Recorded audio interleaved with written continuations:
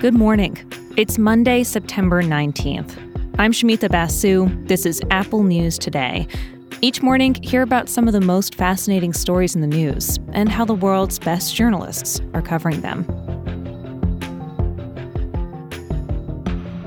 Power is out across Puerto Rico after a major hurricane made landfall on Sunday. Historic levels of rain and winds reaching 86 miles per hour caused dangerous flooding, ripped up asphalt from roads, swept away a major bridge, and caused landslides in some areas. There was a total blackout on Sunday, leaving about 3.2 million people without power. Thousands reportedly have no running water. No deaths have been reported as of Sunday evening. It's hard not to think back to 2017. 5 years ago, almost to the day, when Hurricane Maria devastated the island and led to a months-long blackout. Gabi Acevedo, reporting from Ponce for NBC4 New York, says that storm is at the forefront of people's minds. We have been listening to local radio where there are constant reports from neighbors in those communities across the Central Mountains describing collapsed bridges, damaged roads, overflowed rivers. It's a repeat for some of these people of what happened 5 years ago during and after Hurricane Maria. Officials say some parts of Puerto Rico have been reconnected to the power grid, but it'll take several days to restore power to all. President Joe Biden declared a state of emergency for the island so authorities can provide disaster relief. More torrential rain is in the forecast for Puerto Rico today. And early this morning, the eye of the hurricane made landfall along the coast of the Dominican Republic near Punta Cana, with estimated winds of 90 miles per hour. There was quite a lot of extreme weather news over the weekend. In Japan, nearly 8 million people were ordered to evacuate because of a massive typhoon. Parts of the country got more than 15 inches of rain over the course of just 24 hours. And Alaska saw one of its most powerful storms in decades. The rain, winds, and storm surge led Governor Mike Dunleavy to declare a state of disaster on Saturday. This is an act of God. This is an act of nature. This was widespread over 1,000 miles. Photos shared online show cars and communities in Alaska completely submerged. Some homes and buildings were ripped off of their foundations altogether and sent floating away with the floodwaters.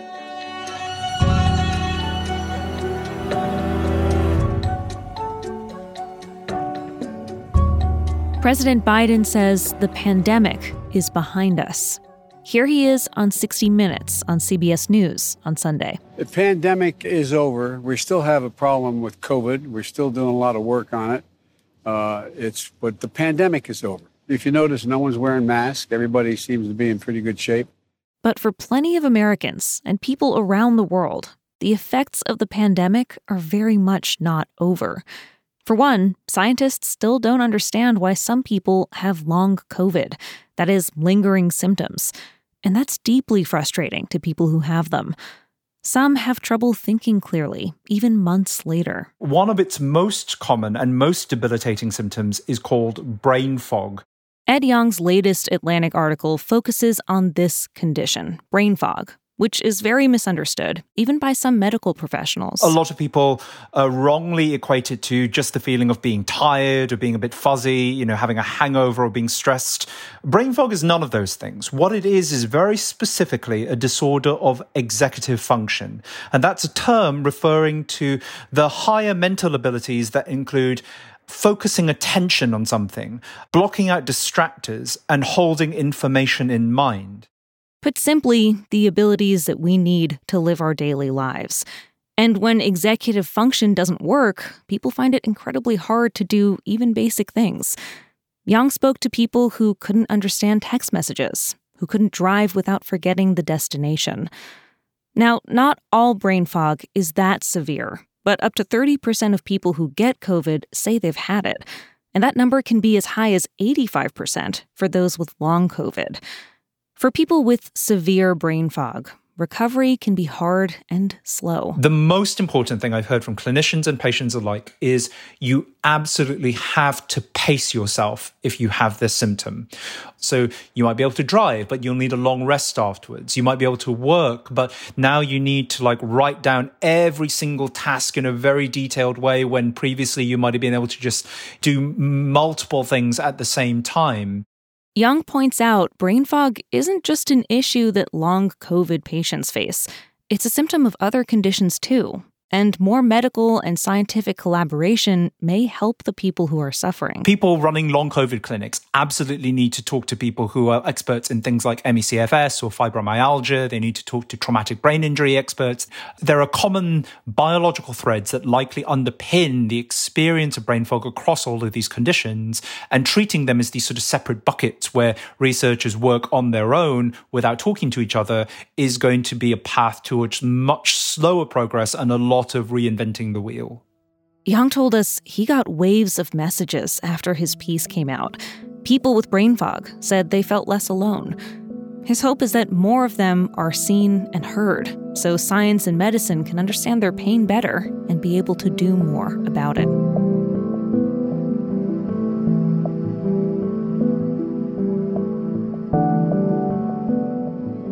It's been nearly 6 years since voters in California said yes to recreational marijuana. The legal cannabis market promised to solve problems with the illegal market in the state. It would do away with the crime, the environmental damage, the social inequities, and create a, destigmatized market for a very popular drug. That's LA Times reporter Paige St. John. But she says the reality is quite different. People who had been retirees, hay farmers, and basic general rural residents now find themselves living next door to organized criminal operations who are bringing in workers from China, from Mexico, and kind of taking over their towns. A new investigation from the LA Times found that Proposition 64 triggered a surge in illegal cannabis on a scale California has never seen. The Times looked at satellite images of the state's biggest cultivation areas and found illegal farms outnumber legal operations by about 10 to 1. St. John says cheaper land and less police have made rural communities popular targets for illegal operations.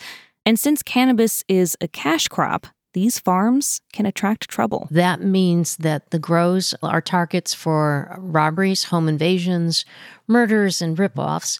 People describe now keeping the police radio on at all times so they can understand what's going on around them, the high-speed car chases, the bodies that have been dumped. Meanwhile, legal growers told St. John they feel like they're being punished for following the rules. Every single one I spoke to is suffering. And these are the legacy growers, the people who fought to create a cannabis market in the first place, who developed the strains that are now popular in the commercial markets, and who are holding on, they say, just by the skin of their teeth. The LA Times put it this way. California failed to anticipate the problems that would arise when they decriminalized the hugely profitable illegal cannabis industry. And in many places, local law enforcement is too overwhelmed and ill-equipped to take down the illegal players. One sheriff described it as trying to take on a gargantuan army with a pocket knife.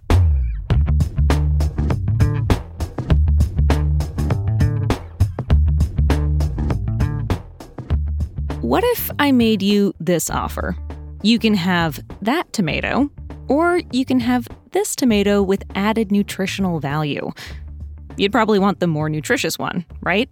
Well, what if I told you the nutritious tomato was purple? Would that make it any more or less appetizing? Wired has this story about genetically modified purple tomatoes that just got the green light to be grown in the U.S. Plant scientists didn't just want to change the color of these tomatoes, they wanted to engineer a healthier one. So they loaded it with anthocyanin, a pigment found in blackberries and blueberries. It's high in antioxidants, and researchers have found it may help prevent cancer, reduce inflammation, and protect against type 2 diabetes. Also, these purple tomatoes have double the shelf life of regular red tomatoes. The question now is whether people will bite into a science experiment. purple cherry tomatoes will be rolled out in test markets next year. The CEO of the company selling the purple tomato realizes that some shoppers might be turned off by genetic engineering, and these tomatoes will be expensive at first. But he's betting that enough people will see this strange tomato at farmers markets and give it a try. You can find all these stories and more in the Apple News app, including a recap of last night's WNBA Finals, where the Las Vegas Aces beat out the Connecticut Sun and won their first title. I'll talk with you again tomorrow.